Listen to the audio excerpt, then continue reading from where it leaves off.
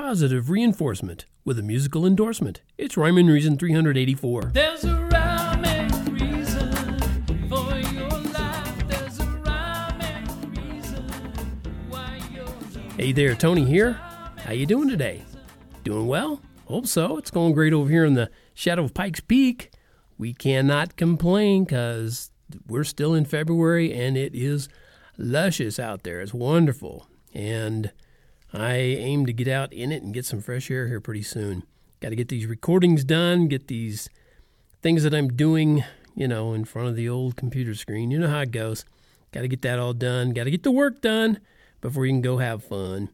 And speaking of fun and getting the work done, do you need positive reinforcement to get all that done? Well, that's kind of what I'm talking about today, positive reinforcement.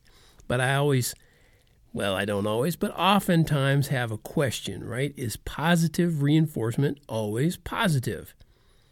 And I'll share a little story that happened to us. Jillian and I were out running errands earlier today, and at a traffic light, we saw a lady and her dog stop to wait for the green light. They had didn't have the hand out there, or they had the hand up. Which one is it? Yeah, they had the hand up. I don't know. You know how it goes. Anyway, they're waiting for the green light for them, and she looked down at the cute little dude, and he did a perfect dog sit. You've seen those where you can tell they're trained. They're not just still pulling at the leash and everything when the person's standing at the corner. And this guy was on target. So then he looked up at her expectantly, and Elgely and I both said, "Oh, he's about to get some positive reinforcement." Well, actually, we said, "Hey, he's going to get a treat." And sure enough, the lady reached into her pocket, popped out a little morsel, and the dog gulped it right on down. He's like, "Yeah, success. I did it. I got it." Well, positive reinforcement works great with dogs.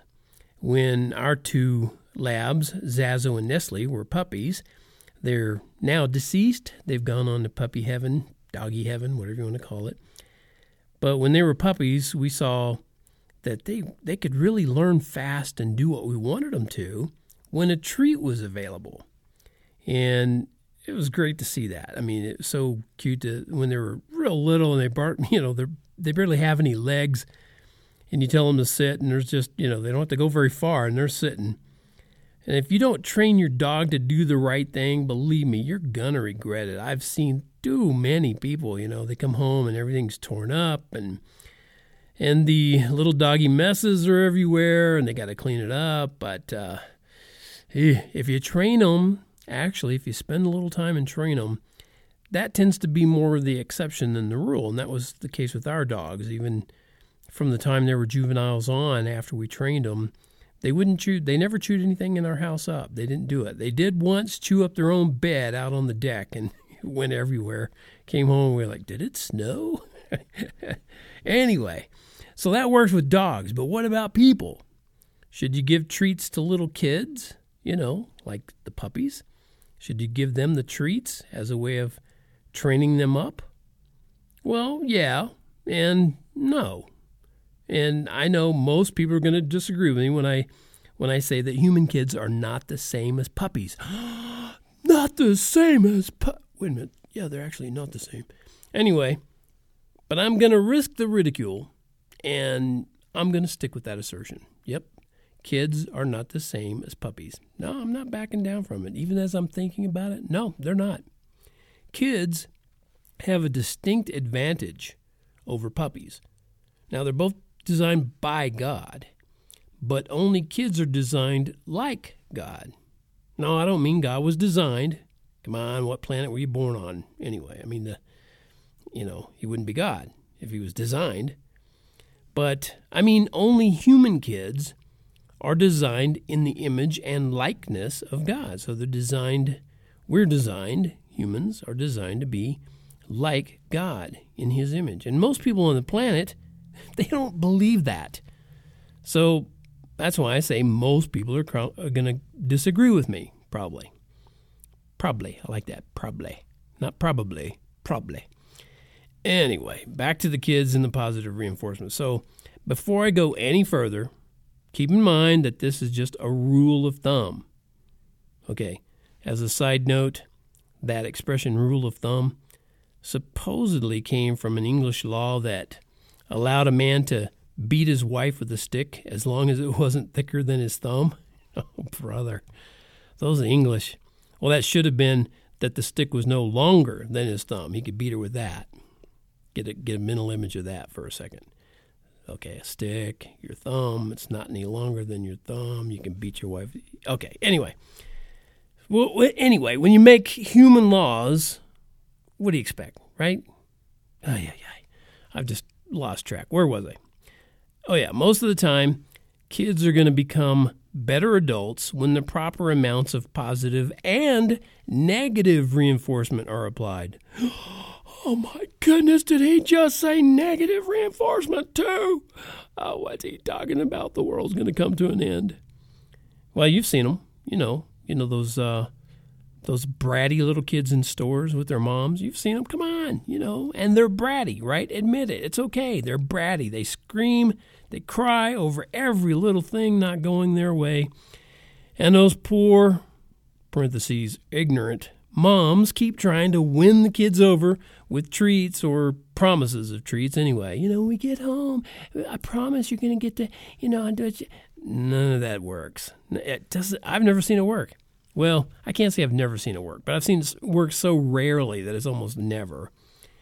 And a little negative reinforcement instead of the old, pleading and begging with the children and promising them treats and things like that. A little negative reinforcement goes a long way. Like people used to say, the Board of Education applied to the seat of knowledge. You know what I'm talking about. That can put a stop to a lot of foolish behavior. And yes, kids tend to be foolish until they learn how not to be. But here's the catch. They don't tend to learn without being taught. I know, that's radical outside-the-box thinking, but it's true. So, here's a little positive talk for those of you doing the most important job in the world, which is raising kids. Before all else fails, not when it does, see what God says about raising kids. Do more of what He says, and don't be surprised when things go exponentially better. Like I said, it's a rule of thumb. There will be knucklehead exceptions. Now, speaking of kids, I'm going to share this song with you called The Child of the Living God, and you'll notice a huge change in my voice in this song. And I'll be right back. I am not a silly chance, not a random circumstance. I'm not a lucky dance in an accidental place. I'm not a spark of light that evolved from darkness night. If you say I did,